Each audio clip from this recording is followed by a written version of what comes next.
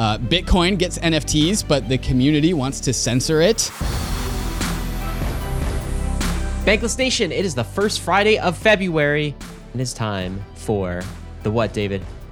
The Friday weekly roll-up, where we cover the entire weekly news in crypto, which is always an ambitious endeavor, yet we persevere nonetheless. Ryan, I've drank about 2 times the amount of coffee that I usually do, so that is a fair warning to the Bankless listeners out there. Your boy is caffeinated. Yeah, I could tell from some of your Twitter activity. I had to literally pull you away in order to do this show. Slow down there, my boy. All right, we got this month though. For you're doing a lot of travel, right? You got some conferences coming up. I call it a conference month, but you're like, it's not a conference month. I'm like, 2 conferences, man. That's a lot. Well, for me, that would be like 2 years worth of conferences. They bookend the month. So tomorrow I leave for Tel Aviv to go to the Starkware sessions. I'm very excited for that. And then at the end of the month, in Israel, yeah. Are you ready for those big brains? I mean, you are a big brain in your element, but this is like cryptography that's different. Big brains. Yeah, it's cryptography big brain, and no, I'm not ready for that. Like account abstraction, ZK rollups, it really stretches what my brain is able to comprehend. We'll see if I come back broken or not. We'll see. Or full of new ideas. Yeah, hopefully the latter, but we'll so you got see. that, and then what else? Denver? East Denver at the end of the month, which is where the Bankless Nation is going to have its first ever in real life meetup, which we will talk about later in the show. That's awesome. All right, so what are we going to get into this week, David? First, we got to talk about the markets, Ryan, because the markets are hot. Token appetite is absolutely in. We're going to talk about the layer 2 tokens that are up. We're going to talk about the layer 2 app tokens that are up and some other layer 1s as well. So that's coming in first. Caffeinated and bullish today. Caffeinated and bullish. It's the best combination. After this, the FTX story continues. We're going to find out who exactly is paying for SBF's legal fees. And also, SBF trying to engage in witness tampering. Seriously? We'll talk about that. And also, third, but also so much more after this, Bitcoin has NFTs. Oh, cool. Yeah, did you hear about this? Yeah, I heard about this. So I'm sure everyone in the Bitcoin community is super excited about it, right? Everyone loves it. Everyone loves NFTs on Bitcoin. Not only NFTs on Bitcoin, Ryan, but right before we were recording, I was actually playing Doom on Bitcoin. You know Doom? Yeah, Doom. I remember I could play that on my TI-83 calculator. Oh, really? Yeah. Similar to the Doom app. I'm not saying, by the way, that Bitcoin is a calculator and Ethereum is more like a smartphone. I'm not drawing that analogy at all, but that's pretty cool. Doom on Bitcoin. I will absolutely draw that analogy. Bitcoin is at least as powerful as a T84 calculator. So that and so much more is going to come in this weekly roll-up. So make sure that you like and subscribe, rate and review wherever you are. These YouTube videos come out every Friday and podcasts as well. So make sure that you're subscribed so you don't miss a weekly roll-up. Oh, only rate it though if you're giving a 5-star. Yes. If not, just forget it. You can pass. Yeah, 5 stars only. I think our rating is like 4.9. So if you give us a 4-star, you're actually bringing us down. Don't do that.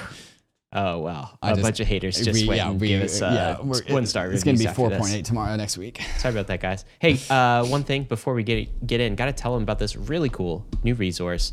It is called MetaMask Learn. You want to learn some crypto? You could start here. David, what are we looking at on screen? We are looking at a brand new educational platform from MetaMask. And so not only is MetaMask going to give you a self-custodial wallet, they will also teach you how to use it. But also if your friends or family are ever like, hey, can you teach me how to do crypto things? You can send them to... Is that the voice they use? Yes, is that what your family sounds like? That's exactly every single member. Yeah. You can send them to MetaMask Learn.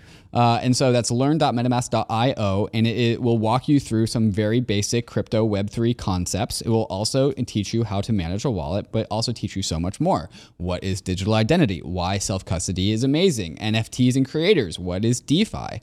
And so it's this immersive and engaging platform for you to educate yourself or pass along the responsibility of educating others so you don't have to do that heavy lift onto MetaMask.Learn. So again, there's a link in the show notes, learn.metamask.io.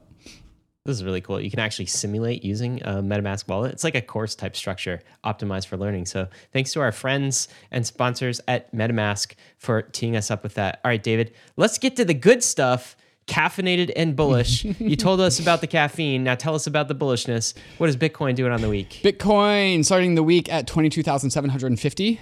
and it is now up 5% to 23,880, at least at the time of recording. Actually, no, it's at 24,000 because my numbers are already out of date.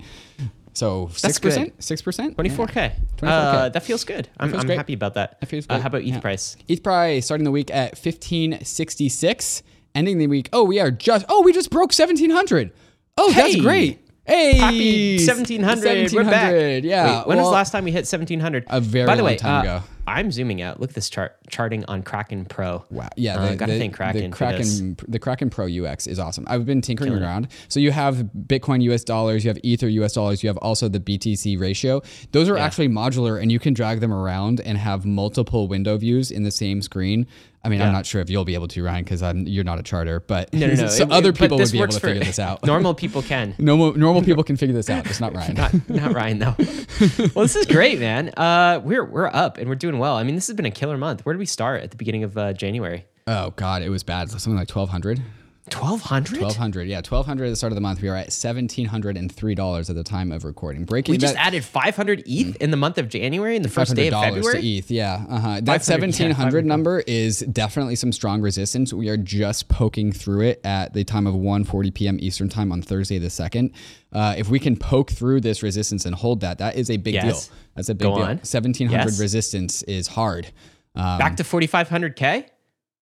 4,500, I mean? 4,500K would be a large number. Yeah. Well, sorry. So like we have to actually break through it and then sustain it. Like we could hit the ceiling and bounce back down, and that's also a possibility. But the fact that we have our eyes above 1,700 is pretty damn good. So it was David? Up 7% when we were at the price of 1,677, but now we're at 1,702. So what is that, 8 or 9%? Yeah. I mean, people getting bullish again, and the question is, bear market dead? Is the question, but I gotta pause and say, feels like it's been way too easy. It has to kill the bear market like this. It's all in 1 month, right? So it's moved fast. Things have moved fast. It doesn't feel sustainable, at least to me. But what do I know? Let's look at the ETH Bitcoin ratio. What's that telling us? 0.0707, almost up to 0.071. Starting the week at 0.069. Almost up to 0.071. So definitely a good week for the ratio, up 3%. We got to be above $1 trillion. 1.1 trillion? 1.135 trillion, yes. Yeah. That's only $2 trillion off our all-time highs. Only a casual $2 trillion. Yeah. I mean, it's not that far. We've been much further away. We're above the 2017 highs. At least there's that. No, this is crazy. I think this is giga bullish if you're an ultrasound money fan like David and myself.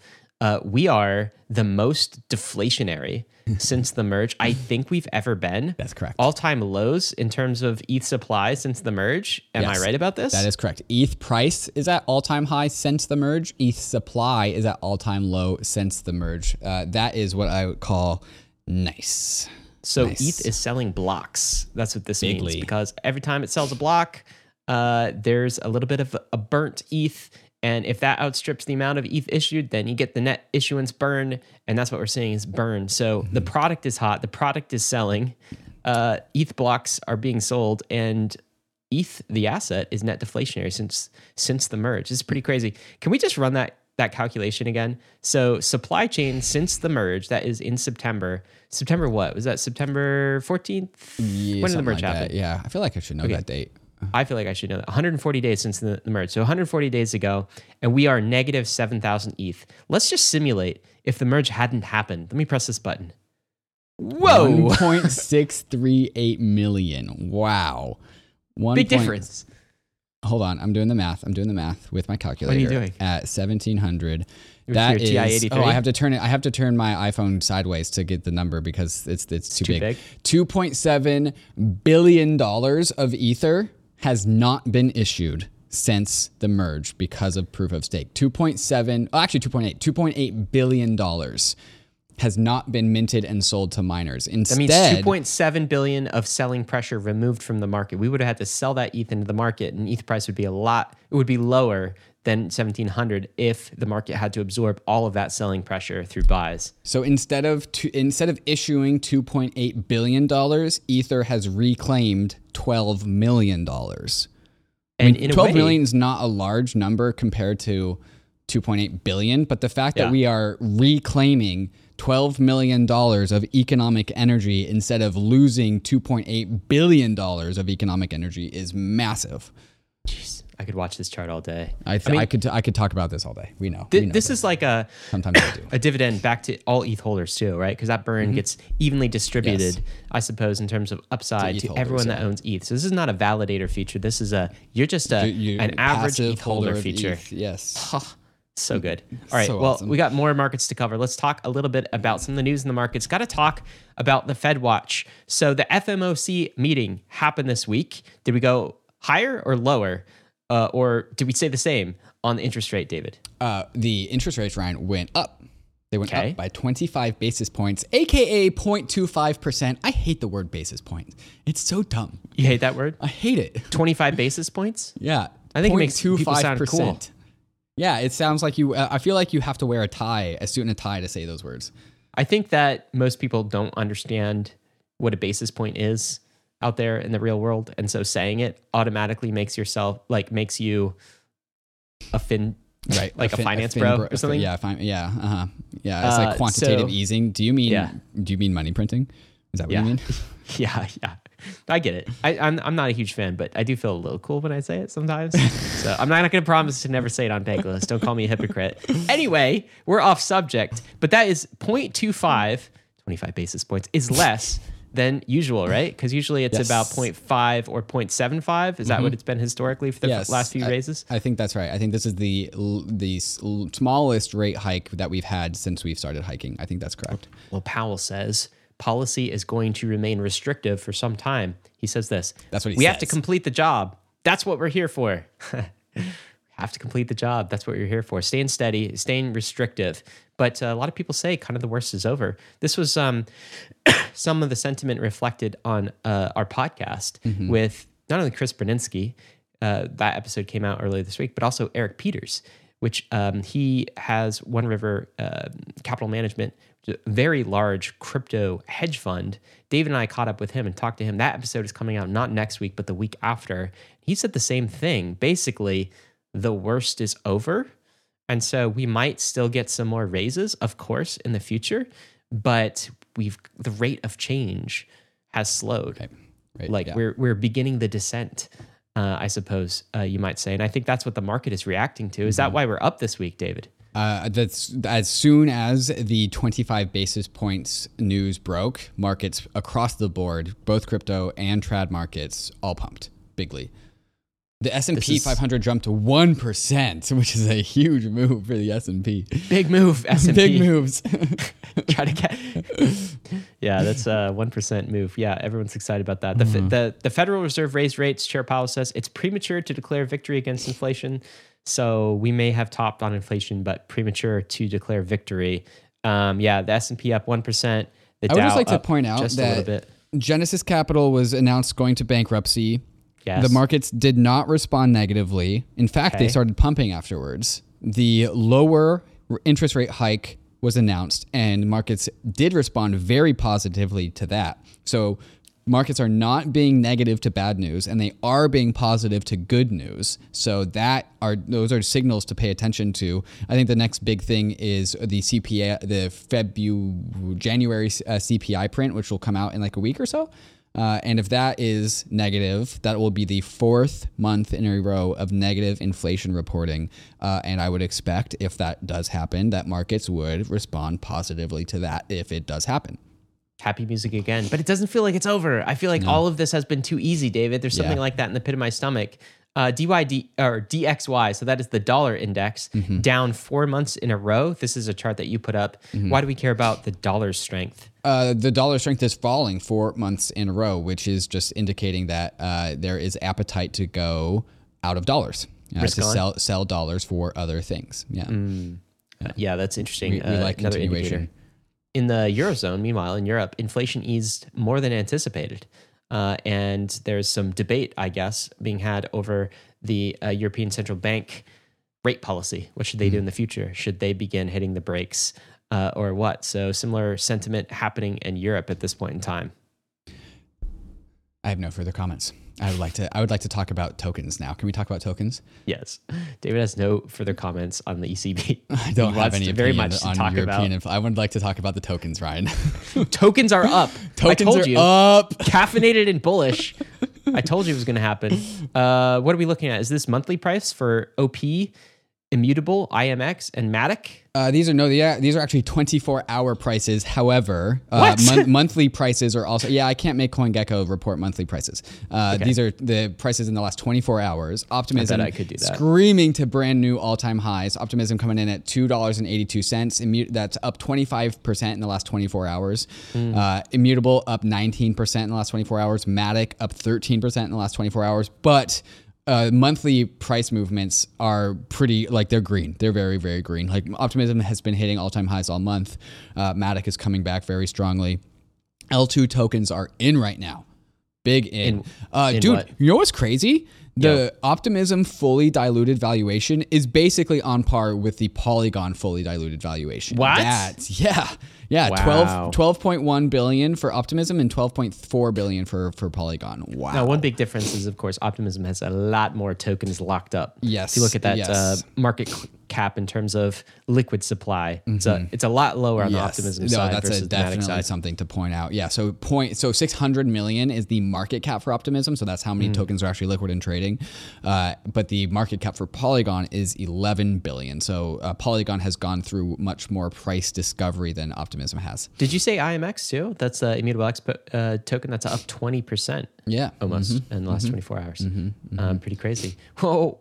We got some more tokens here. More tokens Magic, are bullish. GMX, and Velodrome. They are also doing things. Yeah, so these are just a 3 tokens, just because that's the space that we have on screen. 3 tokens that I picked out. Arbitrum tokens, all kind of just, the charts just all look so good. GMX, $68, up 20%. That was the token that was the only token that actually went up in 2022, and it's continuing to go up in 2023 so far. Magic is a token that I have exposure to, so disclaimer, is just printing new all-time highs. Velodrome, which is a token on Optimism, also hitting local highs. Just the L2 trade is on right now, big time. L2 trade that is carrying over not only to the layer 2 asset itself, but also to some of the major flagship tokens in the app layer on top of them. How about Canto? So this is another, I think, a layer 1 story. Yeah. And we brought this chart in here for a reason. This is the 24-hour view, but I want to look at the 30 freaking day view. Look at this. From, I'll view it in market cap. How's that? So we went from a $35 million market cap beginning of January all the way to $230 million 10x. market cap at 10x. this point in time. A little 10x in January. Wow. Should tokens be doing that? Are we sure about this one? What's happening over in Canto world? So Variant put out a blog post about their position in Canto, and then also kind of talked about what their deal is with it and why they believe in it. So they call it a layer 1 incentive experiment. So Canto, they use a bunch of just like they use a bunch of wild going west metaphors, which you know gets me going.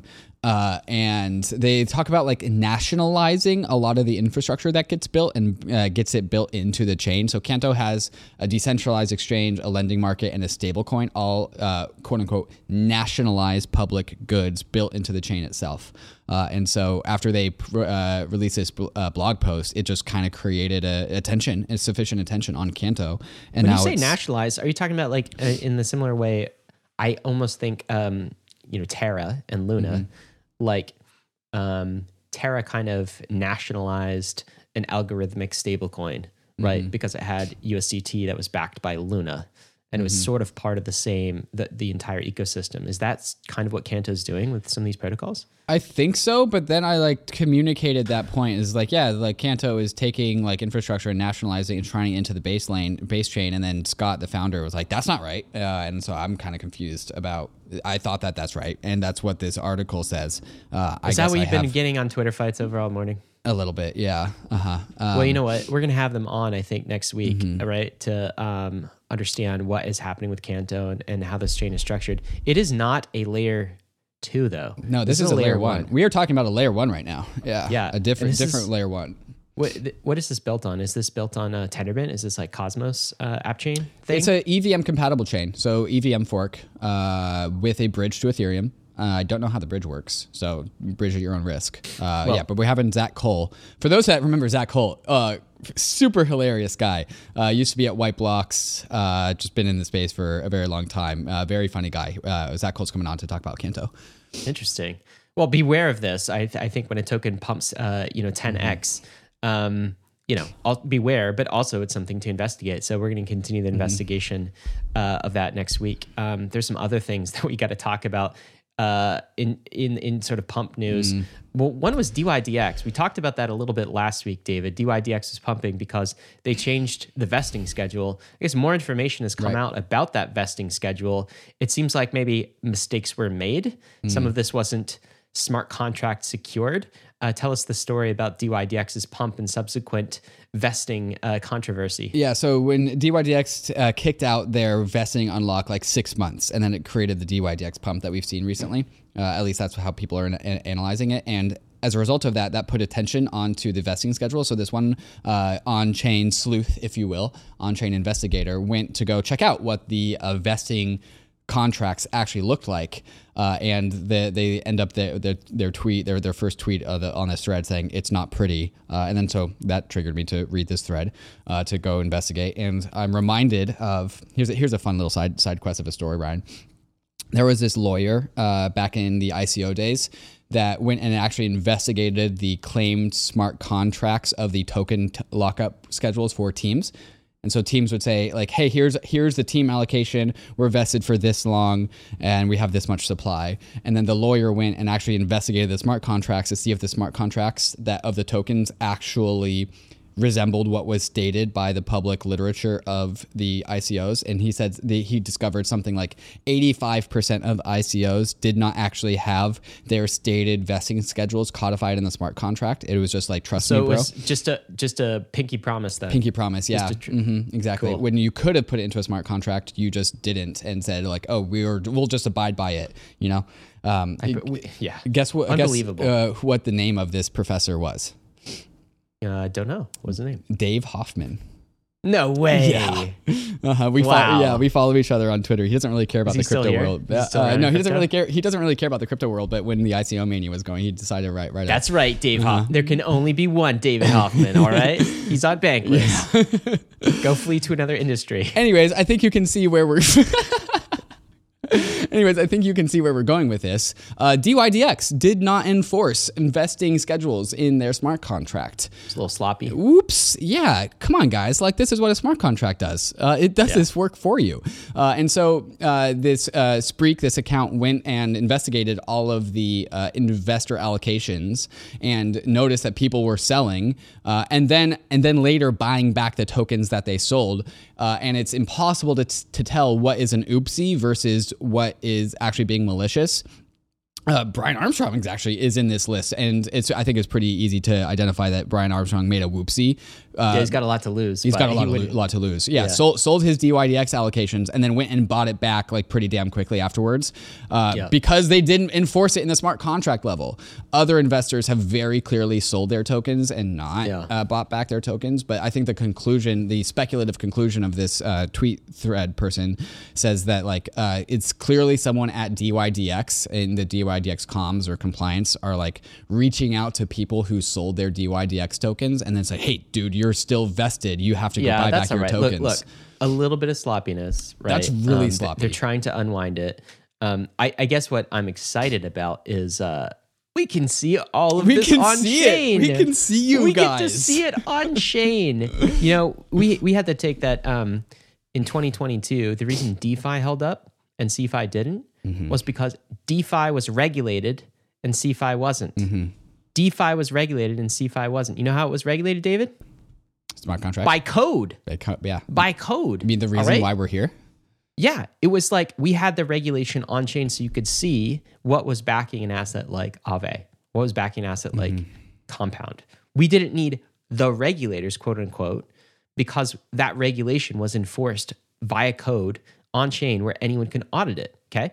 But when CeFi was involved, it actually needed some regulators to step in and make sure that people were people were respecting the pinky promise. Right. And were actually doing what they said they were going to do. Right. And that there were penalties if they didn't. So I guess the takeaway here is like, hey, DeFi, let's make sure when we have vesting contracts, let's make sure we are enforcing them via smart contracts, because that's what we have. This superpower. We have the tools. Yeah, let's not be dumb about it. Oh my god. Anyway, what else we got here? This is Coinbase. It is also up. Coin, yes, Coin. The token. I almost said it's not a token, is it? What is this thing? I wish it was Coin? a token. Yeah. So this is What is this thing called equity. The equity ticker symbol is called Where is that Coin. traded? It is the equity of Coinbase, the exchange. Can I buy it on Uniswap? It's traded on the NASDAQ, and it's What? also up 150% from the bottom. There you go. Well, it was ridiculously low before, so we'll see if it can sustain that. But also some good news of maybe out of the bear market. This was a funny headline. Cell token, the Celsius token, rallies 150% after Judge Martin Glenn ordered that Celsius assets put under custody by OpenAI's ChatGPT. Depositors need a capable, strong decision maker at the helm, said Glenn, which is why the court has decided to turn full control over Celsius's asset management over to ChatGPT. Celsius token pumps 150%. David, you actually got me this time. Oh, wait, really? You actually got me. I can't believe that. Okay, this is the rug. We said that we would do this last week. So I guess this means not paying attention to our we'll be agenda. keeping this. Yeah, so this is a rug. So this is the onion of crypto. This did not actually happen. This did not actually happen. Celsius didn't even rally, did it? No, it did. I don't even know. I'm sure it's on the floor, but Ryan got rugged. So congratulations to the team at the rug. You guys rugged never happen Ryan. again, though. So yes, what is the rug? If you missed it last week, the rug is the onion of crypto. It's a product out of the Bankless DAO. You can go to therug.mirror.xyz if you would like to collect this rug. Collect the rug that successfully rugged Ryan. Ryan got rugged. Can't believe it. It'll never happen again. That's a one of one. All right. All right. That's markets, David. We got a lot more to cover, though. Big news stuff. What's happening coming up next? The list of FTX creditors full of famous names. So we're going to read out some famous names that FTX owes some money to. Bitcoin gets NFTs, but the community wants to censor it. And there's also some other stuff as well. There's the Blur versus OpenSea wars. Cardano, Ryan, gets a stable coin. And Bedrock goes to governance vote, as well as so much more. But first, a moment to talk about these sponsors that make this episode possible, especially Kraken, which is our preferred exchange for 2023, because Kraken's been around for 11 years and definitely plans to be around for the long term as well. Here we go. Kraken has been a leader in the crypto industry for the last 12 years. Dedicated to accelerating the global adoption of crypto, Kraken puts an emphasis on security, transparency, and client support, which is why over 9 million clients have come to love Kraken's products. Whether you're a beginner or a pro, the Kraken UX is simple, intuitive, and frictionless, making the Kraken app a great place for all to get involved and learn about crypto. For those with experience, the redesigned Kraken Pro app and web experience is completely customizable to your trading needs, integrating key trading features into one seamless interface. Kraken has a 24/7, 365 client support team that is globally recognized. Kraken support is available wherever, whenever you need them, by phone, chat, or email. And for all of you NFTers out there, the brand new Kraken NFT beta platform gives you the best NFT trading experience possible. Rarity rankings, no gas fees, and the ability to buy an NFT straight with cash. Does your crypto exchange prioritize its customers the way that Kraken does? And if not, sign up with Kraken at kraken.com/bankless. How many total airdrops have you gotten? This last bull market had a ton of them. Did you get them all? Maybe you missed one. So here's what you should do. Go to Earnify and plug in your Ethereum wallet, and Earnify will tell you if you have any unclaimed airdrops that you can get. And it also does POAPs and mintable NFTs. Any kind of money that your wallet can claim, Earnify will tell you about it. And you should probably do it now because some airdrops expire. And if you sign up for Earnify, they'll email you anytime one of your wallets has a new airdrop for it to make sure that you never lose an airdrop ever again. You can also upgrade to Earnify Premium to unlock access to airdrops that are beyond the basics and are able to set reminders for more wallets. And for just under $21 a month, it probably pays for itself with just one airdrop. So plug in your wallets at Earnify and see what you get. That's EARNI.FI. And make sure you never lose another airdrop. Bitcoin has NFTs, but Bitcoin maxis don't actually want this to happen. Of course not. David, this is an interesting story. I've been following a little bit on crypto Twitter, nudging there here and there in the debate circle as well. But tell us what's happening. How is Bitcoin getting NFTs? I didn't know this was possible. Yeah, so there's this new protocol called Ordinals. which is a protocol that converts individual Satoshi, so one Satoshi, into a non-fungible digital artifact, aka NFT. What do you mean by this has caused a bunch of controversy. So this What do you mean by a Satoshi, David? That's like the unit of Bitcoin, right? The smallest unit of Bitcoin. The equivalent would be a Gwei. A Wei. A Gwei is 1,000 Wei. A Wei right. is the smallest unit. God, Ryan, get your ETH Maxi hat on. Sorry. And so, so ordinals. So there's this, when Taproot came into Bitcoin, it created what is kind of like blob space on Bitcoin, an extra way to put data into the blockchain. Bitcoin It's a data availability layer for Bitcoin. Yes? Kind of. It's not a one-to-one, but it's the correct mental model to understand this. And so the way that this works is that because there's this extra way to add data to Bitcoin, you can add more kinds of data than what would otherwise be a compliant transaction. And so ordinals allows you to mint and store data on the Bitcoin blockchain with no external dependencies, no IPFS. And so when you put data like this on the blockchain, the full kind of data is there. So these NFTs are on the Bitcoin blockchain forever. So these wait. So the NFTs I'm looking at right now, and by the way, this looks like almost like a sound NFT. Yeah, maybe? it's data, dude. You can put data on Bitcoin now through ordinals. Wow. So guys, if you're not seeing this on screen, if you're listening to the podcast, what I'm looking at is Bitcoin NFTs that are actually on Bitcoin. A little slow to load. The TI-83 takes a little bit to boot up. Here it is. Different apes I see. Yeah. These are not bored apes. Kind of resemble them. They look like Bored Ape pixelated derivatives. apes. I saw some sound files here. Some weird stuff, but like they look like NFTs. My understanding of these things, David, is like these are fully on chain. Yes. So it's not like in IPFS somewhere or Arweave. This is actually on the Bitcoin blockchain, and you have to pay fees, like Bitcoin fees, in order to store this data on the Bitcoin blockchain. Right. It's like you have to consume Bitcoin sells BTC blocks. gas. They do too? Bitcoin also, just like Ethereum, Bitcoin also sells blocks. And so if you would like to put your data on Bitcoin, you have to buy that block space. Well, this sounds great. How exciting. Bitcoin is now entering NFTs. I'm sure everyone was really excited about this. If people want to consume Bitcoin block space and to put data there, they are free to do so. Not everyone was excited about this. This is a nice visualization. So this on the left side, we have this website is projecting as a projected block. And so these are all transactions. The squares are the size of the data. So the big squares are like bundles of transactions where the smaller squares are individual transactions. And then on the right, you have an ordinal, which you can see why. It takes the whole block? It takes the whole, well, because you can take up, so as long as you pay for it. Bitcoin is supposed to go up to like 1 megabyte of normal transaction fees, but because of the way Taproot works, it can, or Segwit or something, you can go all the way up to 4 megabytes. And so through ordinals, you can squeeze in 4 megabytes of data onto the block. Just so I understand what I'm looking at. So what is the significance of, this is a Bitcoin, a block, right? Right. Full size. These are transactions on the left. And is the purple basically used block space and the green kind of unused block space? I don't know. No, I don't know the difference between the colors. The size is the size of data, and the idea is that you can bundle up multiple transactions into one transaction. So like a big block on the left side would be like Coinbase sending 50 Bitcoin transactions at once or 100 Bitcoin transactions at once. A batch transfer, yes. Okay, but then this actual block, what we're seeing this is blue block just takes the whole thing. Is an NFT. That's an NFT on Bitcoin. Wow. Yeah. So they're selling block space. That's a good thing. It's big block revenue.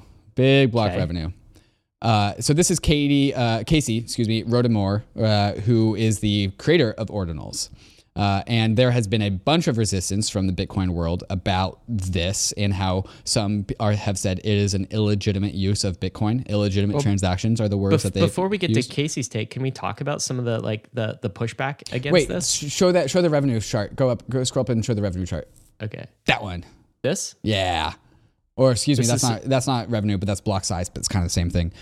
So ordinals are inflating block sizes and weights, also generating fees for miners. So block size is up, block fees are up, and miners are making more money. All right, David. So what's the controversy? They're selling blocks. Why are people upset? Well, when you take all of that block space and you allow it to be for an NFT, you're pushing out, what Bitcoin maxis are calling legitimate Bitcoin transactions, as in BTC transfers, which is the narrative of what the point of Bitcoin is Bitcoin. What does Bitcoin do? It transfers Bitcoins from account to account. When you fill up all that space with a JPEG, you get reactions like this. This is Dr. Nick, which I'm going to guess is a Bitcoin maxi. Evil JPEGs are invading the sacred Bitcoin block space. This also could be satire. Dude. This also could be satire. But the point is that is people's takes. Like that is a Bitcoin take that we've seen and with takes like it, right? So here's Adam back saying it's fair game for miners to censor this crap as a form of discouragement, saying like, yeah, okay, we don't have to allow this crap into our blockchain, like miners to just like not allow these transactions to make it into the chain, which is a take. That's a take. Yeah, he's saying we can recognize, Adam back again, we can recognize we can't really stop them, and it's a free world with anonymous miners, but we can also educate and encourage developers who care about Bitcoin's use case to either not do that or to do it in a prunable, space-efficient, e.g. timestamp way. They're trying to enforce this on the social layer, I suppose, because they don't have any other recourse, and including in the social layers also miners, maybe? If you could convince miners not to process these sorts of blocks, then maybe you've got something. But aren't miners just rationally interested actors, and so they'll just mine whatever block. They'll take the largest revenue. fee. Yeah, they want Bitcoin. They want as much Bitcoin as possible, so they take the highest fee as possible, and the highest fee is going to be paid by NFTs. What's Eric Wall's take on the Bitcoin takes here? So this is a response to how like Bitcoiners are like talking about how Ethereum is quote unquote censored because of OFAC, even though that's completely not true. So Eric is saying Bitcoin maxis rafflecoptered at Ethereum validators censoring OFAC transactions. When's the last time you heard the word rafflecopter? Middle school. Yeah, and now themselves are deliberating ways of censoring Bitcoin NFTs, and so the irony is not lost on Eric Wall nor myself. Okay, nor me. This is the creator of this protocol. What's the protocol called again? Ordinals. Ordinals. Okay, this is the creator of Ordinals, and what is he saying here?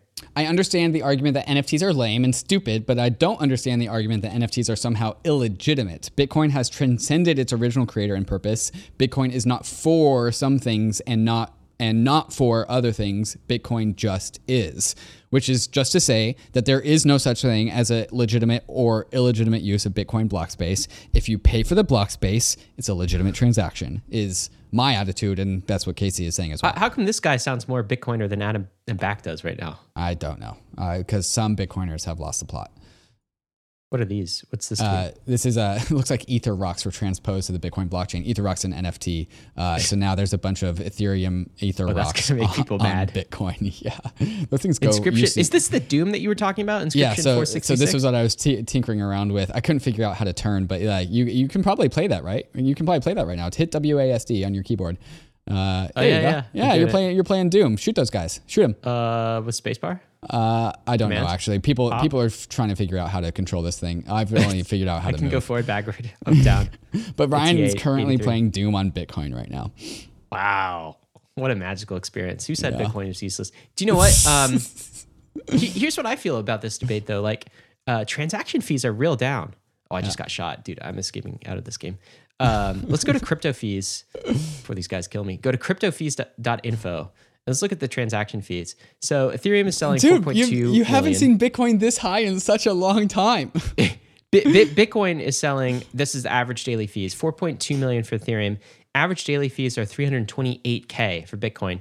I remember a time when Bitcoin was way bigger than Ethereum in terms of transaction fees. Yeah. And I remember people like Nick Carter would actually talk about this and say how good this was for Bitcoin, showed the strength of Bitcoin. Now it's way down. If you are a Bitcoiner, don't you want to increase Bitcoin block space sales? Because over time, your issuance goes to zero. It's going to go to zero. And then the only way you can actually secure your network is through block space fee sales. So you want these to be as high as possible, don't you? What am I missing here? Well, so the Bitcoiner philosophy is that this removes the moneyness of Bitcoin. So the comparison here is that the value of gold is like 99.99% monetary premium and like 0.001% use in industry, like gold wires, like gold teeth, gold plating on stuff like that.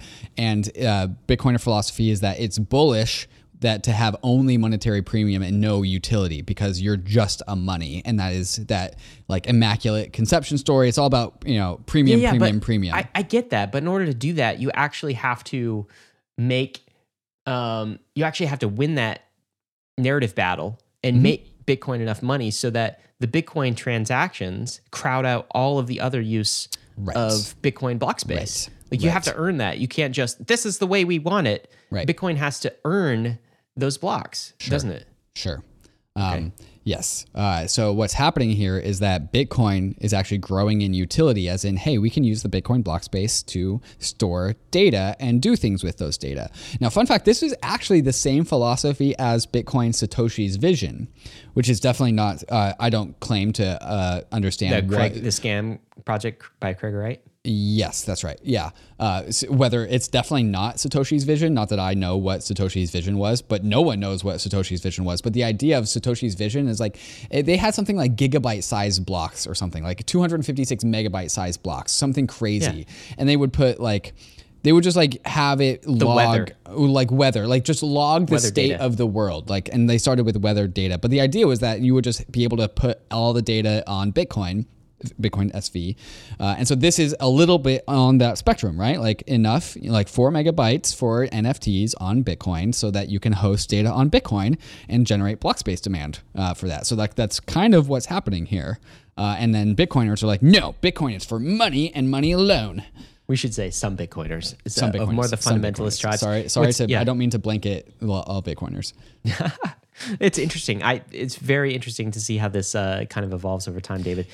And in order to facilitate these conversations, because that's what Bankless does, we like to facilitate conversation, I am hosting Eric Wall and Casey Rodimer. We're recording tonight. We might be live streaming, and if we're not live streaming, then we'll release it later. But the creator of Ordinals plus Eric Wall, who's my Bitcoiner substitute co-host on Bankless, to come in and talk about this. So we're recording that tonight. That show will be out soon. That will be fascinating. All right, let's talk about FTX. So FTX creditor list, it was released, and it includes a whole bunch of star athletes, crypto firms, and state governments. David, who does FTX owe money at this point? What are some of the names? Give us the juicy details. I think I can do this all in one breath. You ready? Yeah, go. Okay, list of creditors are Apple, Amazon Web Services, Meta, LinkedIn, Twitter, Netflix, Adobe, Coinbase, Binance Capital Management, Chainalysis, Yuga Labs, Doodles, BlockFi, Silvergate Bank, Wall Street Journal, CoinDesk, Benzinga, Tom Brady, David Ortiz from the Red Sox, the Prime Minister of Bahamas, other government officials for other island nations, as well as U.S. state tax, consumer affairs, and attorney general offices. That was just the names that we decided to say. There are other names as well. Nice job. You need a breath. This just in as well. A judge rules that the identities of two people who helped secure SBF's $250 million bail can be made public. So, outstanding question is, how did SBF get the money for bail? Because I thought his account was down to kind of zero at this point, and everything else was frozen. 100,000. He has 100,000. So he says. So he says. So we're about to find out who posted $250 million of bail, and probably also where that money came from. But no, we do not know yet. Who do you think it was? Any guesses? CZ. The least likely person to do it would be CZ. Oh my god! Gotta have some friends with a lot of money. Yeah, somewhere. I mean, who still is SBF's friend with a lot of money at this point? Because I hope it's a Democrat. A lot of the friends. Why do you hope this? Because of peak drama. Okay. David is optimizing for peak drama right now. I'm optimizing for drama right now. Yeah. Do you know? So like, because he's lost his friends a lot of money. It's hard to imagine any friend who would have this kind of resource. So yeah, we'll see. Yeah, that's a good point. There's zero people who have to consider themselves SBF friends anymore. I don't know. Maybe he's still got some friends for some reason. There's also some maybe evidence. It's hard to know, of witness tampering here. This is a tweet from Tier 10K, the account. I should mention, we haven't checked this as a source, so I'm not sure 100%. But this is allegedly an email from Sam Bankman-Fried to possibly a witness in the entire FTX case. And this is SBF saying, hey, blank, I know it's been a while since we've talked. Now I know things have ended up in the wrong foot. I would really love to reconnect and see if there's a way for us to have a constructive relationship, use each other's as resources when possible, or at least vet things with each other. I mean, what do you think is the implication of this type of an email, assuming it's true, David? I mean, it's easy to tell an email when the through line is, hey, I have a request of you. That's basically what this email is. He's saying, let's get our story straight before we go in there. Yeah. Also, can you please help me spin my narrative? What's interesting is apparently there was multiple emails like this. So this is just one email. There's other emails like here's another one. Almost the same copy pasta. So here's a different email to a different person. Hey, Ray. Hey, Mr. Ray. Who is this? John Ray. I know things haven't gotten off on the right foot, but I do want to be helpful, whether on the funds or on anything else. Hopefully it's just you guys moving the funds.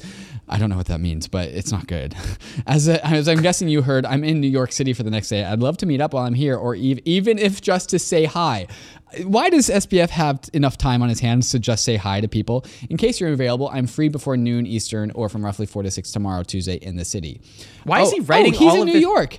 Yo, SBF, come over to my place. You want SBF to come over to your house? Yeah, well, I've got a studio here in the back. I'll sit right there, and SBF will sit right there, and we'll do a podcast.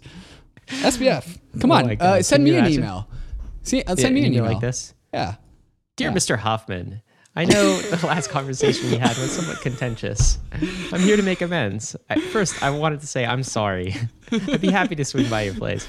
Don't do it, David. Well, you know what? This is what's happening. Of course, some things like that, rumors like that. Maybe these are real emails and correspondences. So a federal judge just barred SBF from contacting any of these people, any of the people at FTX and any of the people at Alameda via Signal. Apparently he was doing this via Signal as well. So they're trying to put a stop to that. To add on to that, in addition to he is now banned from contacting FTX and Alameda employees, he is also banned from using Signal at all to contact anyone because really? Yes. Yeah. He's not allowed to use Signal. Yes. Dad says no more Signal. Sorry, SBF. So allegedly he reached out to FTX US's general counsel, Ryan Miller, via Signal. And I'm guessing Ryan Miller went straight to the authorities, which is probably why we know that.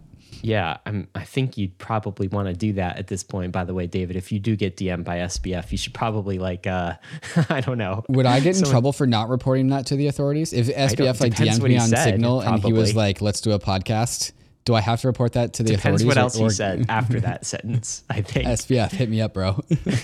On Signal. SBF's mother and brother are not cooperating with the financial probe, apparently. It's very weird how his family is tied up into this. Yeah. And I'm sure we'll see some more unfolding there. As soon as the documentary comes up, produced by Mark Wahlberg. This is not a rug. This should be your rug news article. Marky Mark. It is so, that's a difficult ask, Ryan, to make the rug produce the most ridiculous headlines in this space. That is a hard ask. So I've heard there are many different documentaries. So Marky Mark's going to have his work cut out for him if he's going to produce the canonical documentary. This one's about FTX and Binance, though. Some sort of rivalry. Wow. How weird is this? Mark Wahlberg making a documentary about FTX. This is a great timeline. I just wish he starred in it. Who would? We deserve this. We deserve this. Crypto deserves this in a good way. Yeah, like we've gone through so much pain. We need Marky Mark to. Marky Mark. He's only producing it, David. I need him to be in it. Oh, he's not in it. No, he's not in it. Fine. That's fine. I mean, he would make a great. Let me see. Marky Mark. Who's he the most like in crypto? He can be. There's no one like Marky Mark in crypto. Yeah. You have any analog? I don't. I'm not very good at Brian Armstrong. No, not even close. It would be I don't know. No. Yeah, I don't know. Anyway, Marky Mark's only producing it. He's not acting in it. So that's the news this week. Those are the big news items. David, what do we got coming up next? Why should people stick around? You should stick around because this is apparently a very giggly episode. Ethereum OFAC compliance. Is it up or down? Place your bets. Also, after that, which communities are willing to self-limit their staking percentage for the sake of the Ethereum economy? We also got talks about Optimism Bedrock, staking withdrawals, testnet, Immutable X, Harmony mismanaging funds and bullying workers. We're going to talk about that. It doesn't look good. The Blur and OpenSea wars, Cardano stablecoin. We are able to look inside of WorldCoin Orb. There's so many reasons to stick around, so don't go anywhere. But first, a moment to talk about some of these fantastic sponsors that make this episode possible. Uniswap is the largest on-chain marketplace for self-custody digital assets. Uniswap is, of course, a decentralized exchange, but you know this because you've been listening to Bankless. But did you know that the Uniswap web app has a shiny new fiat on-ramp? Now you can go directly from fiat in your bank to tokens in DeFi inside of Uniswap. Not only that, but Polygon, Arbitrum, and Optimism Layer 2s are supported right out of the gate. But that's just DeFi. Uniswap is also an NFT aggregator, letting you find more listings for the best prices across the NFT world. With Uniswap, you can sweep floors on multiple NFTs, and Uniswap's universal router will optimize your gas fees for you. Uniswap is making it as easy as possible to go from bank account to bankless assets across Ethereum, and we couldn't be more thankful for having them as a sponsor. So go to app.uniswap.org today to buy, sell, or swap tokens and NFTs. Arbitrum One is pioneering the world of secure Ethereum scalability and is continuing to accelerate the Web3 landscape. Hundreds of projects have already deployed on Arbitrum One, producing flourishing DeFi and NFT ecosystems. With the recent addition of Arbitrum Nova, gaming and social dApps like Reddit are also now calling Arbitrum home. Both Arbitrum One and Nova leverage the security and decentralization of Ethereum and provide a builder experience that's intuitive, familiar, and fully EVM compatible. On Arbitrum, both builders and users will experience faster transaction speeds with significantly lower gas fees. With Arbitrum's recent migration to Arbitrum Nitro, it's also now 10 times faster than before. Visit arbitrum.io, where you can join the community, dive into the developer docs, bridge your assets, and start building your first dApp. With Arbitrum, experience Web3 development the way it was meant to be: secure, fast, cheap, and friction-free. Let's start this off with some good news.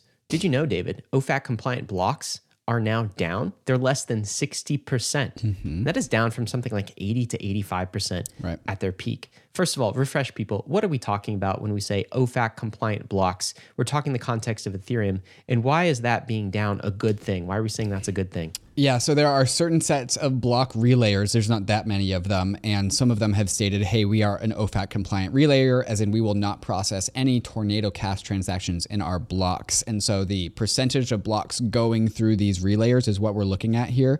And so over time, more and more of these relayers were processing more and more of the Ethereum blocks being OFAC compliant. That hit 85% at the peak, I think is what you said. It's worth noting that it only takes one relayer to process non-OFAC compliant blocks. So Ethereum doesn't, like your Tornado Cash transaction, if you're outside of the US, doesn't get censored unless it can never really be censored. It can never really be slowed censored down. Yes, exactly. And so even at 99.9% of OFAC compliance, you are still able to get your transaction in. You just have to wait longer. That, like you said, peaked out at 85%. We are now down to 60%, and this number is falling because there are more and more non-OFAC compliant relays coming up and online. Ultrasound Money, the ultrasound website that we love so much, has a relayer. There's Agnostic Boost, which has a relayer. And this is just going to trend towards zero over time. Not totally towards zero. It'll never zero. be completely zero. Yeah, but like people will want to maintain like compliance with their nation state, like shocker. But the fear and FUD around this thing was always totally misguided. And like Ryan and I said, like it was going to inevitably fix itself. And we are currently watching that play out. The lowest it's been since October 2022. Why do we care so much about this? It's because the credible neutrality and censorship resistance of a layer 1 blockchain matters. Yeah. All right. If it's not OFAC, it's somebody else trying to censor you. Mm-hmm. And that's a bad thing for a credibly neutral settlement layer for the world. David, Ethereum news as well. The staking withdrawal testnet has just gone live. That means it's coming, right? We said that last week, but still on track.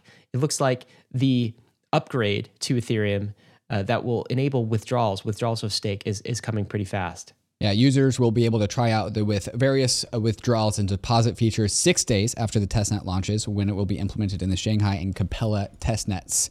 And so users can try out depositing to validators, get a sense for how the user interface will behave, et cetera, et cetera, et cetera.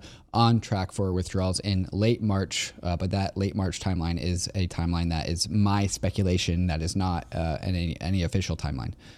Yeah, I'm sure we'll have a lot of content about what's going to happen to ETH price around that. Could it go up? Could it go down? We will see. Some news from Optimism. Bedrock is to be deployed. What is Bedrock? Bedrock is the new Optimism mainnet. And so it is the first application of the OP stack, which I am super bullish on.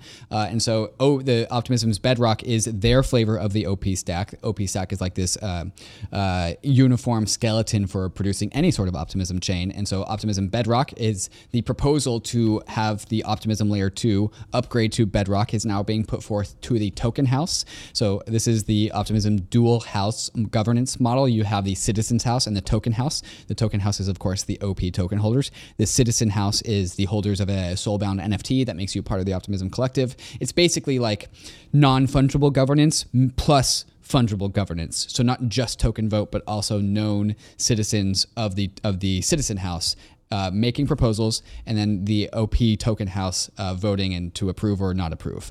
So Bedrock is the next crucial upgrade to a modular, simplified, and performant multi-chain future. And like I said, it implements the modular architecture that separates the OP stack into its three components: consensus, execution, and settlement. Yeah, pretty cool. The way I think of it very simply is it turns Optimism into sort of an app chain ecosystem where anybody can spin up an optimistic rollup chain. Yes, it sets the foundation for that. Yes. Yeah. This is some interesting culture wars between RPL, the Rocket Pool community, and Lido. This is the tweet from Nixo saying, absolutely wild how different two protocol votes can look when one community is active, invested in long-term health of the chain, and the other is there for dominance and short-term gains. Well, that might be a Rocket Pool sided tweet there. Yeah. But what is actually happening? What is the neutral way to interpret what's happened? Some on-chain vote. What were they voting about? Yeah, so Lido voted as to whether or not they should self-limit. And what this means is that if you are above a certain threshold of the percentage of Ethereum stake, that threshold being 33%, you have more powers than you would have if you had less than 33%. And so things are more decentralized if something like Lido were to have 33% of all Ethereum stake. So Lido, once upon a time, voted, do we self-limit ourselves to preserve the credible neutrality of Ethereum? And 99.8% of Lido voters said, no, don't self-limit. That was back in June, by the way. This was a long time ago, yes. But what's news is that Rocket Pool just did the vote for the same vote, saying, should Rocket Pool self-limit ourselves and not go above that 33% threshold? And 100% of Rocket Pool votes said yes. And so this is just the difference of culture here. And so the Anthony Cesano take is that it shouldn't need to be said, but that Lido is a for-profit company while Rocket Pool is a protocol that attempts to establish credible neutrality. So culture wars. Here we go. Yeah, culture wars. I mean, both approaches will be tried, certainly. What is the immutable passport? It's also worth noting, and just to check our biases here, Ryan and I and Bankless are a part of the ODAO for Rocket Pool. So we do own a supply of Rocket Pool. We do own a supply of RPL. We also stake with Rocket Pool, so we have exposure to the Rocket Pool side of things. The reason why we do that is because Rocket Pool tends to be more aligned with Ethereum. So Bankless tends to be more aligned with Rocket Pool. I think that's a fair take. Is that a fair take? That's a fair take, but we also have some Lido tokens too, David. And Lido has been a sponsor in the past. Yeah. I did not know that. The more you know. I did not know that we owned Lido tokens. We're bullish staking. Generally bullish staking, yes. Immutable X, they rolled out a passport. This is instant wallet onboarding. It says the Immutable Passport is a non-custodial wallet and authentication solution that streamlines user onboarding through passwordless sign-on.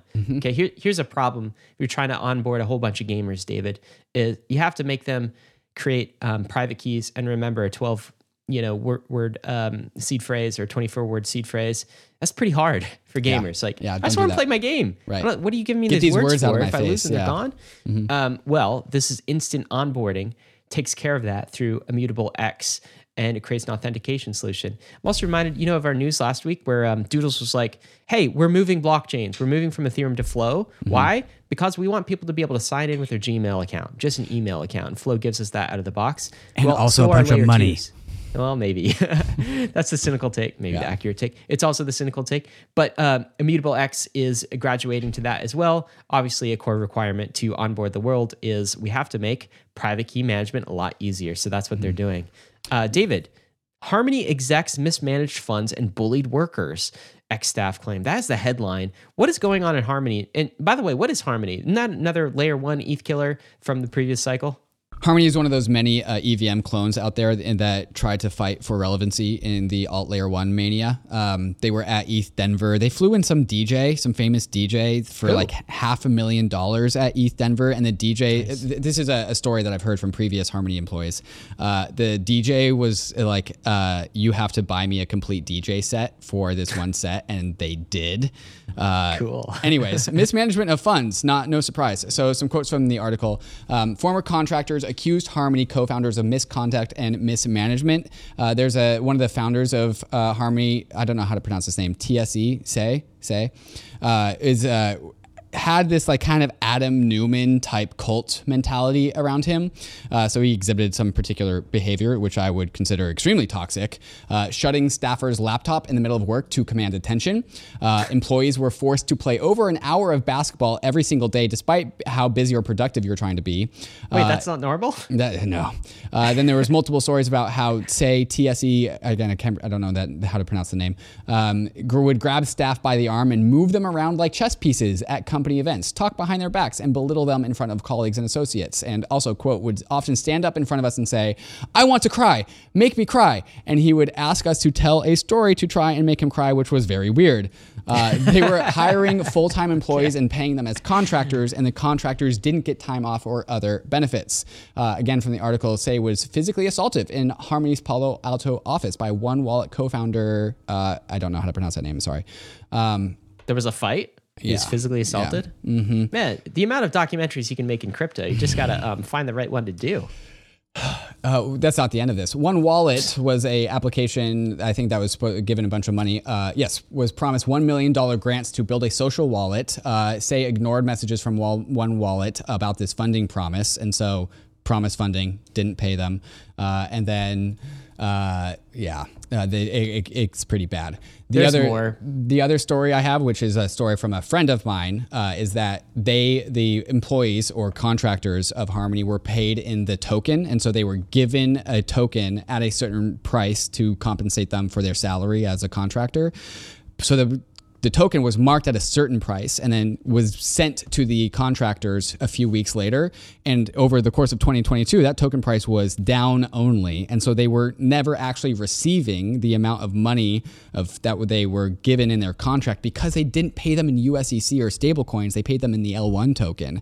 The issue that is going that this particular person who used to be a contractor for Harmony is having is that they are now 2 days before the deadline having to, they were given some like W-2, some like IRS statement saying like, okay, here's how much we paid you. You have to pay this much in taxes.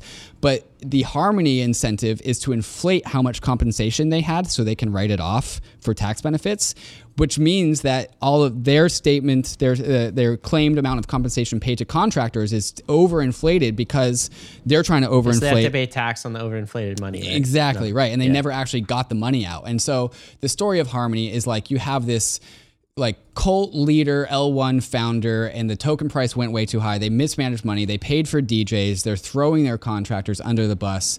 And the reason why I really wanted to pay attention to this is some of the stuff that as an industry, we have to make sure does not exist in our industry, and we need to self-regulate against it. And it's such a hard task. Let's not be so dumb last cycle. Like last cycle, people were so dumb. I mean, in Harmony, even specifically, people are like, why does Bankless not have Harmony on the podcast? Were you guys ETH maximalists? Why don't you cover other L1 ecosystems? I'm like, we don't have to cover every L1 ecosystem.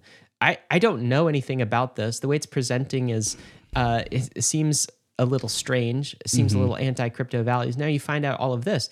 This is why we're not like bringing everybody on Bankless and advocating for their projects. There's a lot of toxicity here. What a poorly named project though. Harmony? Yeah. Like everything you described is little bit of the opposite of Harmony, I'd say. And it's a shame. Big cringe. Harmony. We'll leave. So like the idea is like Harmony's trying to get compliant with the U.S. government because they know the eye is on them. Meanwhile, they're just throwing all of their previous workers under the bus in order to do so. Harmony, be better. I'm just happy to kind of move on and leave projects like that, founders like that in the dustbin of history here. NFT stuff, though, there's a war going on. Did you know, David, between Blur versus OpenSea? Tell us about it. This is a tweet from Panda Jackson giving us the TLDR. What is it? So this is a really good tweet thread. So I'm going to try and speed run this, but I'm going to read the whole thing. OpenSea and Blur are the top 2 NFT marketplaces. 3 months ago, OpenSea defended against Blur by requiring new collections to block Blur in order to get enforced royalties. This was not necessarily like, hey, don't use our competitor. This is OpenSea's enforcing royalty philosophy, and Blur doesn't enforce royalties, and so these are royalties for the creators. Royalties for the creators. Yes, I'm a creator. I have an NFT. Every time that gets sold, there's a 5% royalty. I get that money. Right. And OpenSea's like, we want to enforce that for the creators, right? So that's at the smart contract level. Yes, enforce it at the smart contract level, and so OpenSea trying to enforce that at the smart contract level is asynchronous with what Blur is trying to do, which is trying to have the best NFT trading experience for the lowest prices, which means they don't enforce royalties. Blur tried to get itself removed from OpenSea's block list, but it failed. 3 days ago from this tweet thread, which was 2 days ago, so 5 days ago, 6 days ago since the time of listening, Blur took a free ride on OpenSea's Seaport protocol to bypass OpenSea's block list. I'll explain what that means. So now all collections are now accessible for trading on Blur. And so the idea is that like NFT collections would have to pick one or the other, OpenSea or Blur. What do you want to incentivize trading? And then you go to Blur. Do you want to incentivize and enforce royalties? You go to OpenSea. Blur found this clever way to embed itself into OpenSea and open up the doors once again so collections can go back to Blur. So in November of 2022, OpenSea implemented a new policy. Collections seeking enforced royalties must block marketplaces that don't fully honor them. Since Blur didn't honor royalties, they are on the block list. After Blur's launch in 10 of 2022, October, it was on the rise and even surpassed OpenSea's daily volume for some time, becoming a threat to OpenSea's dominance. OpenSea's new policy effectively created a defense line to defend its dominant position from emerging competitors like Blur. In the short term, OpenSea's defense line has been proven effective as new collections like Yuga's Sewer Pass chose to align with OpenSea and they blocked Blur.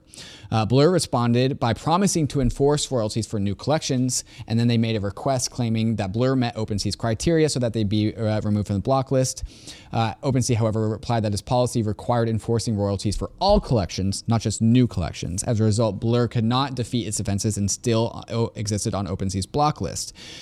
So Blur finds a loophole by leveraging OpenSea's Seaport to create a new exchange system. As Seaport, which is a product out of OpenSea, it's a smart contract, is not on OpenSea's block list, it makes sense. Collections blocking Blur become tradable on it through the new system and with enforced royalties. As a result, Blur now has 2 systems to execute 2 different kinds of trades on its marketplace. The old one continues to handle collections that do not block it, while the new one manages collections previously blocked. User experience is smooth as Blur chooses the system automatically. So basically, Blur has 2 systems, one that is OpenSea compliant, and the OpenSea uncompliant one uses the Seaport smart contracts, which makes it OpenSea compliant. So like Blur basically snuck into OpenSea and can still do like no. Why do we care? Why does trading. any of this matter, David? I think the answer to that is really just summed up by Legion's tweet here. She says, it looks like we're converging on 0 creator royalties. This likely leads to higher initial mint prices and more frequent mints. Creators reserve or withhold more of their collections to capture ongoing value. And they also incentivize carrots to incentivize optional royalties with more perks/utilities. This is really about the conversation of, can we enforce royalties and does the market want that? Yeah, I think it's really interesting, right? Because there's an element where I could see some creators wanting royalties, right? It's almost like copyright. Yeah. In the kind of the nation state world. If you're an author, maybe you want copyright laws to protect your work so you can make the most money out of it. Now, there's an element I could see creators would want to enforce that royalty, but assets, liquidity, markets want to be free, don't they? Yep. And so if they can bypass royalties, they absolutely will. And so that's why Legion is saying, well, when you have Blur fighting against OpenSea, the one that bypasses the royalty is ultimately going to win because these royalties are not really enforced deeply at the protocol level. And so they can be bypassed, which is interesting. And that just means the market will respond differently. Creators will be like, okay, I'm not getting royalties. So what am I going to do? Maybe I mint a collection, but I reserve a bunch of that for my treasury because I know I'm not getting royalties in the future. Maybe I do smaller, more frequent mints. That's sort of the creator response to this. But in general, I'm not concerned about this. Like, I just think the market will figure it out. Yeah. And these are good things to have be figured out in the market. Cardano has a brand new stablecoin, over collateralized stablecoin called DJED, DJED, pegged to the US dollar, backed by ADA with Shen as its reserve coin. Congrats, Cardano, you've made it to 2018 Ethereum. Sorry. Moving on, WorldCoin is opening up the hardware powering the orb. So if you want to take a peek under the hood of the orb, you can see how the orb works. This is something that has been kept secret, the secret sauce behind how WorldCoin works, which is why I've never stuck my eyeball in there. You stick your eye socket in this and they give you coins. Are you going to do it? Yes, absolutely not. No? that is way too dystopian. Yeah. You would never do this. Real world identity? I don't even care if this. I'll just put my bias on the table here. I don't even care if they come out on the table and be like, "Yo, we don't collect any data. We don't use your data. We can prove that to you." Don't make sci-fi dystopian toys. Don't do that. This image alone, right? Just stick your eye in here. Or I don't know. That's going to be an uphill battle, I think, for them. People don't even like to go to the optometrist. You ever been to the optometrist, David? Speaking on behalf of all the glasses wearers, that thing that where they test your eye pressure and they shoot like a burst of air into your eye. I don't know that. I hate that thing. I bet that you have to like literally they make you hate. like hold. You have to hold your eye open and you don't know when it's coming, and then just like a burst of air right in your eye. That's what this reminds me of. Awful. That sounds Sorry, awful. WorldCoin. Maybe it's way better than we're saying. Who knows? But it's just I'm sorry. Uphill battle. You made a dystopian looking orb thing that I'm supposed to stick my eye into. That's your guys' problem. Wow, David's not even willing to embrace the tech. It's hard to go mainstream that way. All right, Celsius just listed the names of people eligible to withdraw. What did we learn here? Celsius has published the names of users who are allowed to withdraw 94% of their assets locked on the platform. Ryan, have you tried to get your money back out of Celsius? No, they haven't contacted me. Where do I go? I don't know, dude. It's only users under a certain criteria. Transfers had to be less than some amount, $7,500. What else? And only specific, I don't know, some subset were able to get some money out. Let us know. Congrats. Hey, 94% recovery. If that is what it is, that's great. For 10 dudes got this, David. That's probably it. Who knows? I'm not very happy about, I'm sure Celsius users are not happy about what's going on in Celsius for sure. The money ain't there is the big problem. This is something I saw, which was interesting, but I didn't get a chance to dive in. Maybe you know more. Elon Musk wants Twitter's payment system to be built with crypto in mind. Yeah, so he is alleged to wanting to make Twitter into an everything app. Sounds like the China apps, like the WeChat. That includes having money in there. Not necessarily crypto, but not crypto. And that's the news. What else do you use besides crypto? Use a stablecoin or something. Everything else is so hard to... You can do like Venmo stuff. You can do like nation state payment rails. I know, but that's all connecting into like the banking system and Plaid. He's really not a crypto person, Ryan. He's Elon Musk. Come on, Elon. I don't understand why he doesn't get on board. David, what do we got here? Amazon NFT initiative coming soon. The exclusive from Blockworks. What is Amazon doing with the NFTs? No one knows. They just said that they're doing an NFT initiative. It's coming in the spring. That's the news. Really exciting. We'll see what that is. David, what do we got coming up next? Incoming is questions from the nation. If we have privacy in crypto, will the bad guys be able to get away with it? And also, open NFT mints. Are they an open thing? And then also, Ryan is going to talk to us exactly what Max Payne is. It has to do with taxes. So stay tuned for all of that and more. But first, a moment to talk about these fantastic sponsors that make the show possible. The Phantom Wallet is coming to Ethereum. The #1 wallet on Solana is bringing its millions of users and beloved UX to Ethereum and Polygon. If you haven't used Phantom before, you've been missing out. Phantom was one of the first wallets to pioneer Solana staking inside the wallet and will be offering similar staking features for Ethereum and Polygon. But that's just staking. Phantom is also the best home for your NFTs. Phantom has a complete set of features to optimize your NFT experience. Pin your favorites, hide the uglies, remove the spam, and also manage your NFT sales whale listings from inside the wallet. Phantom is of course a multi-chain wallet, but it makes chain management easy, displaying your transactions in a human-readable format with automatic warnings for malicious transactions or phishing websites. Phantom has already saved over 20,000 users from getting scammed or hacked. So get on the Phantom waitlist and be one of the first to access the multi-chain beta. There's a link in the show notes, or you can go to phantom.app/waitlist to get access in late February. Hey Bankless Nation, if you're listening to this, it's because you're on the free Bankless RSS feed. Did you know that there's an ad-free version of Bankless that comes with the Bankless Premium subscription? No ads, just straight to the content. But that's just one of many things that a premium subscription gets you. There's also the Token Report, a monthly bullish, bearish, neutral report on the hottest tokens of the month. And the regular updates from the Token Report go into the Token Bible, your first stop shop for every token worth investigating in crypto. Bankless Premium also gets you a 30% discount to the permissionless conference, which means it basically just pays for itself. There's also the airdrop guide to make sure you don't miss a drop in 2023, but really, the best part about Bankless Premium is hanging out with me, Ryan, and the rest of the Bankless team in the Inner Circle Discord, only for premium members. Want the alpha? Check out Ben the Analyst's Degen Pit, where you can ask him questions about the Token Report. Got a question? I've got my own Q&A room for any questions that you might have. At Bankless, we have huge things planned for 2023, including a new website with login with your Ethereum address capabilities, and we're super excited to ship what we are calling Bankless 2.0 soon TM. So if you want extra help exploring the frontier, subscribe to Bankless Premium. It's under 50 cents a day and provides a wealth of knowledge and support on your journey west. I'll see you in the Discord. Guys, we're back with the questions from the nation. This is a question from Abraham CR.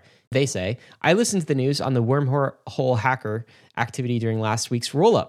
What will happen when we have fully deployed ZK rollups? Will we lose track of how the hacker is behaving? Do we have an hourglass to catch these people before ZK is fully implemented? So what happens, David, when we get privacy on chain? Do the hackers just get away with everything? Is that a bad outcome or a good outcome?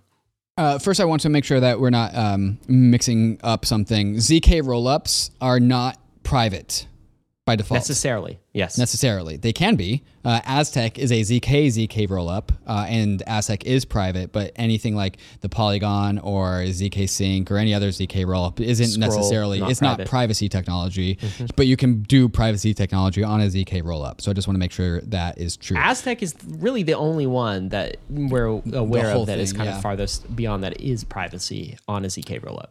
Yeah. You know how actually this Tornado Cash smart contract on the Ethereum layer 1 is banned by OFAC, but can't you just deploy Tornado Cash on a layer 2 and then use that? Because it's a different contract address. I don't know. Okay. I don't know what happens if you do that. It's Did going I just to get happen. In trouble? I don't know. Did you? I don't know. Anyways, what's legal in this country? I don't know. I think the in spirit of this question is, in the future, we're probably going to have a bunch of privacy tools, correct? And the answer to that is 100% yeah. Yes. If that is the case, will we just lose track of the hackers? The answer to that is probably, but it's also going to be a cat and mouse game. It's going to be just like an arms race like everything else. So privacy tools will get better, and then tracing tools will get better, and then privacy tools will get better, and tracing tools will get better. I will say that cryptography always tilts power to the hands of the individual. And so I would say individuals over institutions have the advantage here, but that does not mean that institutions can't brute force this and figure out where that stolen money went. They can figure it out. Honestly, probably. I'm fine with an eternal cat and mouse game. I feel like that balance of power, where a little bit individual side, a little bit the state, and like back and forth. I mean, a lot of things about crypto and blockchain make things more easily traceable. A lot of things about the internet make things more easily traceable. But if you remove crypto and if you remove privacy on chain, right, then, oh my God, it is complete surveillance. The individual has no protection against this. And then it's just like, there is no mouse. There's just cats kind of controlling everything, right? And so I sort of like the back and forth of the surveillance tools get smarter, crypto gets a little better, invent solutions. Like, I think that's important for a society like this. And let's also remind folks listening to this is think about cash. We've had the existence of cash money, which is not digitally traceable, for hundreds of years. And before that, we had other non-traceable analog forms of money for thousands of years. The world didn't end. It was okay. Like, we're all fine. I mean, of course, there was some illicit activity, but authorities found ways to go find where that illicit activity was in real life and bust the bad guys. That'll be the same. What we're talking about in the absence of on-chain privacy solutions is a complete surveillance of every single transaction that every person in the world ever does. That does not feel like a good balance of power. That feels very scary to me. So this is why Bankless, we are advocates of on-chain privacy, even acknowledging that there is some trade-off there and some bad guys may get away with some things some of the time. And we know that nation states are going to make it harder for individuals to access privacy, but as an industry, we will fight back about this. And eventually, I have very strong confidence that individuals will be able to fully access total and complete privacy tools because that is our constitutional right. We just have to have this phase of time where we fight them. Yeah, let's fight for the social norms. I mean, imagine if the nation state said all communication should be unencrypted. Right. Let's ban Signal. Sorry. Yeah. We need a copy via our PRISM database of all electronic communication that all of our... Why? To make sure we don't have domestic terrorism, right? Or international terrorism, right? I mean, I'm not an advocate for that. And what does it mean? It means that some bad people will communicate bad things and organize using these communication technology. But that's just the trade-off that we have to live with if we're going to have a free society. It's my take on it anyway. Here's a second question from 0x Redden. Hey guys, curious to get your thoughts around the open edition meta that is happening in the NFT space. Feels like creators are moving away from the traditional NFT 721s and 1155s. Do you feel like open editions make NFTs more accessible to the mainstream? What's your take on this? What's an open edition, David? Yeah, an open edition is an NFT mint that doesn't have a cap. And so anyone can come and mint it. Sometimes they close it in time. So like you have 24 hours to mint this, but there's no like supply cap. There's in the world of NFT Twitter right now, people are talking about like, do they like open mints? And I've heard a lot of collectors say they don't really like open mints. It kind of like takes the magic out of it. But I think creators do like open mints.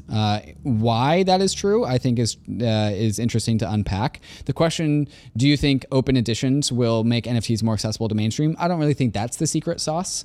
I think there are reasons to do open mints. I think there are reasons to do closed mints. I think we will ultimately settle on whatever the market will figure this out. And it's kind of up to the creator, right? Because they're the one who gets to do this choice, and they're probably going to pick the mechanism of NFT minting that puts the most amount of money into their pockets.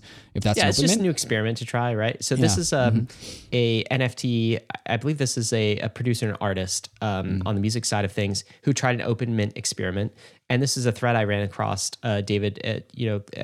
I was thinking of when I read this question. He did a open mint for an open edition drop of some music, I believe. He said, with just under 2 hours left and 200 editions sold, here are a few of his takeaways. His takeaway was, the pace of an open edition felt overall healthier. He had his OG collectors waiting at the doors eager to collect, but he was surprised with the trickle effect he got through the rest of the day. He sold close to 75 additional NFTs after the first hour. He said it was way less stress for the collector, because as a collector, you can take the time to buy the NFT. You don't have to go to the store being bummed that everything is on back order. And he said there was less pressure on the artist as well. He said the price and quantity dynamic goes out of the window, making the decision for the artist way easier. So there were some benefits, and he summarizes this thread in his experience saying, open editions aren't necessarily the end-all be-all model, but the overall steps forward for both the artist and collector feel like a net positive for most cases. So this particular artist liked the experiment, will probably try it again, and that's what's going to happen. There's a lot of experimentation around open editions, and that's kind of bullish, kind of healthy. I think that's a good perspective. You and I both missed the Chris Berniski Bankless mint because it was closed. Our podcast mint. Our podcast mint, the Bankless NFT podcast collectible, and we missed it because we were recording another podcast, which bummed me out because I really wanted to collect that one. If it had been an open mint, I wouldn't have felt rushed. All of the Bankless NFT collectibles have like sold out inside of 5 blocks. So if you are not there ready to mint, then you're probably not going to get it. And then it's also like kind of a problem for collectors on the other side of the world. So sorry, people in Asia who want to collect the Bankless podcast. We do it in Eastern times. Perhaps an open mint fixes this. Yeah, maybe. I mean, maybe it's something we try in the future. David, let's get some takes of the week. McDonald's saying we're all gonna make it. Oh no! Why are you mad about that? This is Binance. God, I hate it when corporate Twitter accounts talk to each other. I don't know why McDonald's tweeted this, but in January 26th, they tweeted out, "What did I miss?" I don't really know the context behind that tweet. Binance, the Twitter account behind Binance, responds, "A lot of green candles." And then McDonald's responds to Binance saying, "Wagami, we're all gonna make it." It's like, come on, guys. That's cringe. That's cringe for dude. Yeah. Especially McDonald's. when markets are pumping, they're gonna cause the top. All right. Well, that's your take. All right. I have a take. All right, guys. Ryan's talking about taxes. All right. Here you ready we go. for this?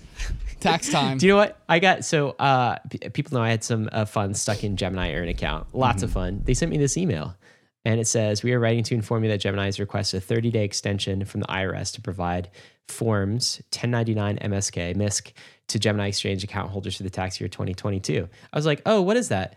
Oh, it turns out, of course, because of taxes, the interest you earn in Gemini Earn is all taxable at the time you receive that interest. Okay, so it's taxable. You receive income.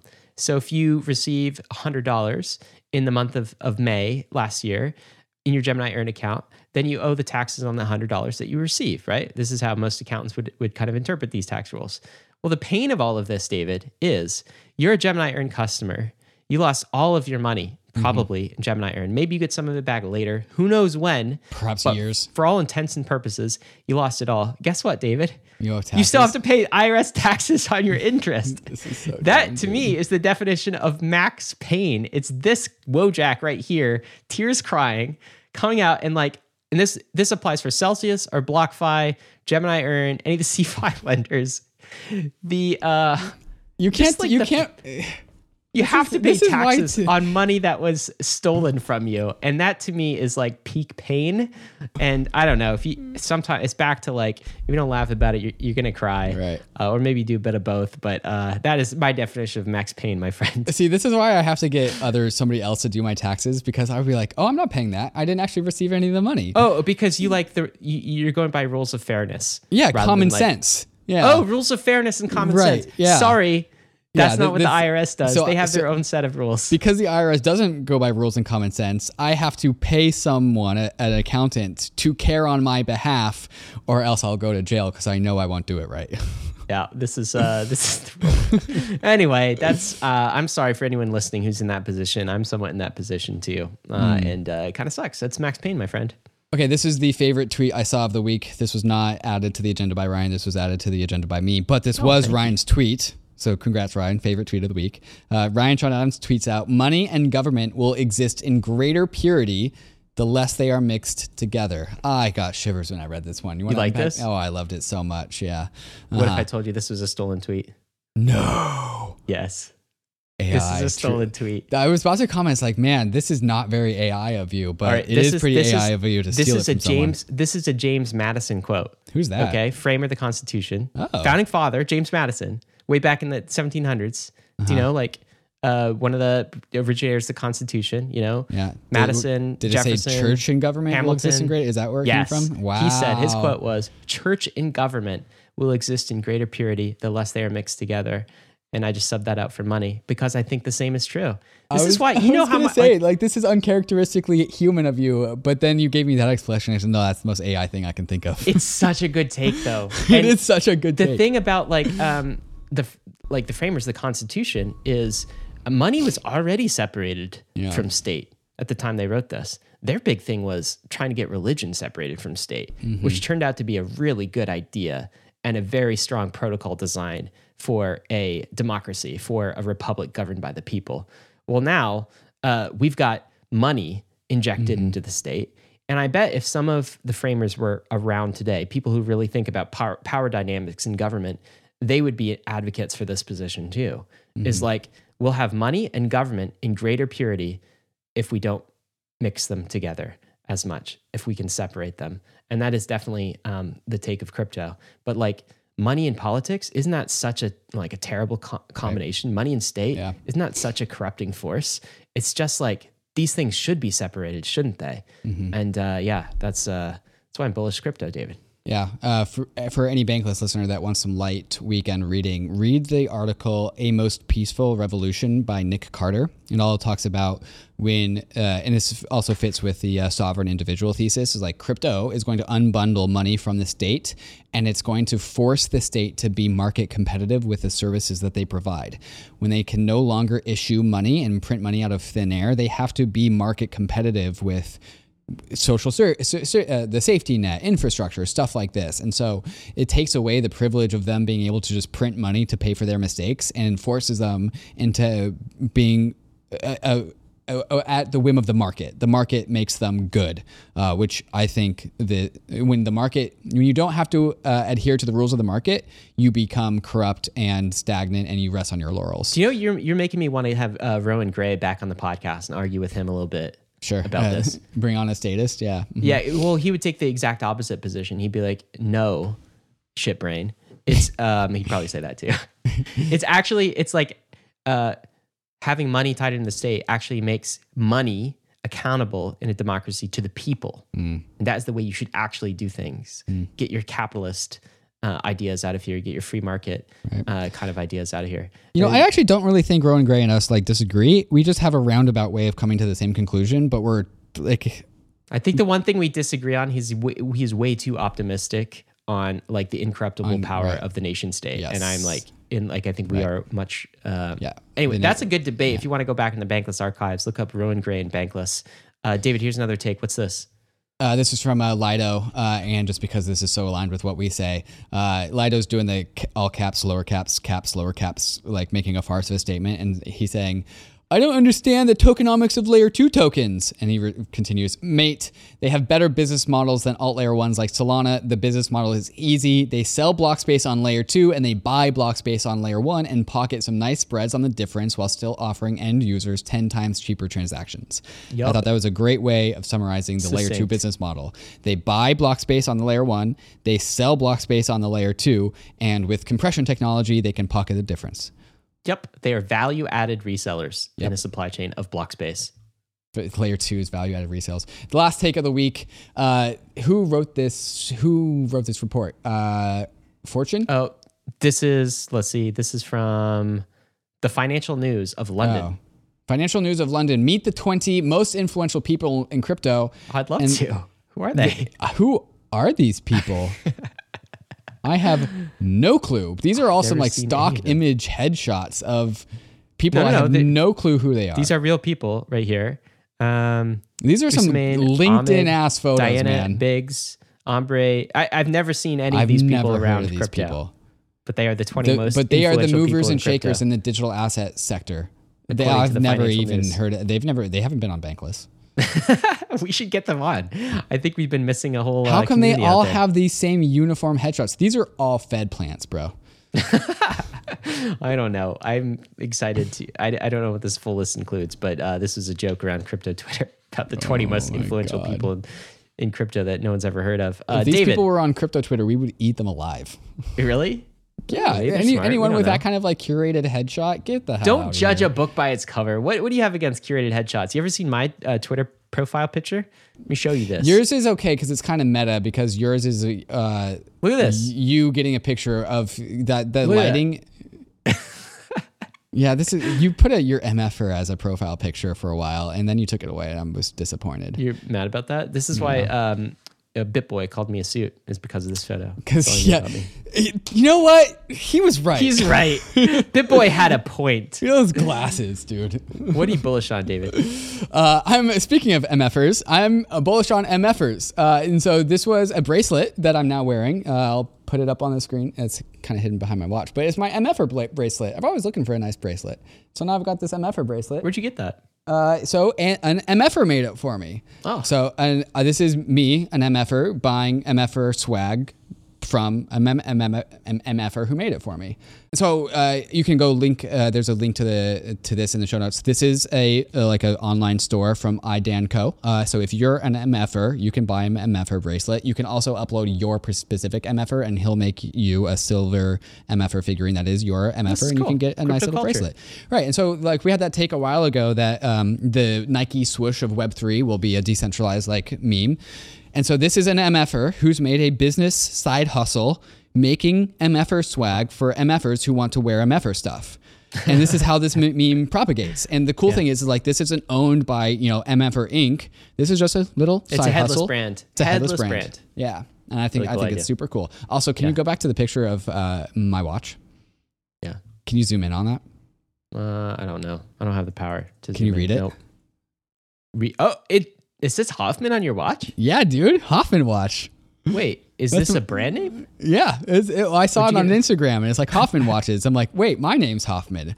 And it was $100. And so there can only be one David Hoffman in every industry. So this is the watch. Your boy Hoffman wears a Hoffman watch. Yeah. Greatest cool, Instagram purchase of all time. Yeah. No, that's, I'm really happy for your watch. And see this, guys. Just so you know, whoever you are, the financial news, this is the wrist of a real crypto influencer right here. Sporting Hoffman watch. Hoffman watches and MFers, yeah. That's how you know. That's how you know you're dealing with the influential crypto person. Yeah. So that's what I'm bullish on, MFers and I guess my last name. Also, I'm going to Starkware Sessions tomorrow, so I'm also bullish on Starkware Sessions. So shout out to all the people who are going out there. Cool. I'm glad you're taking that trip, man. Yeah, me too. Gonna learn as much as possible. I'm gonna literally I have 8 interviews lined up, and I'm gonna bring them all back for the Bankless Nation. I'm gonna turn them into content because that's what we do. Yeah. So I guess I'm also bullish on content out there as well. So I got 3 things. Ryan, what are you bullish on? I'm gonna say it this week. Bitcoin block space, David. Unironically, I'm gonna say that. Look, honestly, I mean, you're selling block space, more use cases. Some of these NFTs on Bitcoin could actually be something. What else could you put in these blobs? I mean, you're not doing DeFi, but you can store some interesting things in it. You mentioned going to the Starkware conference. Mm-hmm. That is actually something that Starkware wants to do. Is it wants to bring layer 2s, Starkware tech to Bitcoin. You still have this look of shock, but maybe you should be bullish on Bitcoin block space. I'm more bullish on Bitcoin block space than I was previously. I will tell you that. Well, that's it, man. I'll just leave it right there. And that takes us to the meme of the week. This week, what are we looking at, David? So this is utility in an airplane just chasing down Peter Griffin from Family Guy. Utility in the airplane, trying to gun down Bitcoin, and Bitcoin being Peter Griffin. Utilities coming from Bitcoin, and Bitcoin just wants running away from it. Running away from utility, yeah. Yeah, it's block space. So that's the negative take. Here's the positive take, which is you have the cringe crying guy, and the cringe crying guy is Ethereum. The cringe crying guy is like, we have a roadmap, and then you have the Vitalik roadmap piece, and then there's the Bitcoin Chad, and Bitcoin says, looks like we've accidentally fixed the security budget. That's a great take on it. I'm getting a kick out of this whole debate. It's Bitcoin block space sales going up and people mad about it. I don't know. It seems like it's helping to me. My favorite thing about it is that Bitcoin's a permissionless protocol. Now you can put NFTs on Bitcoin. It's just going to play out the way that organic nature is going to allow it to play out. And we're just going to watch it every step of the way. There you go. And I'm going to be busy playing Doom on the TI-83 while everyone watches. Risks and disclaimers, guys. We've got to tell you, none of this has been financial advice.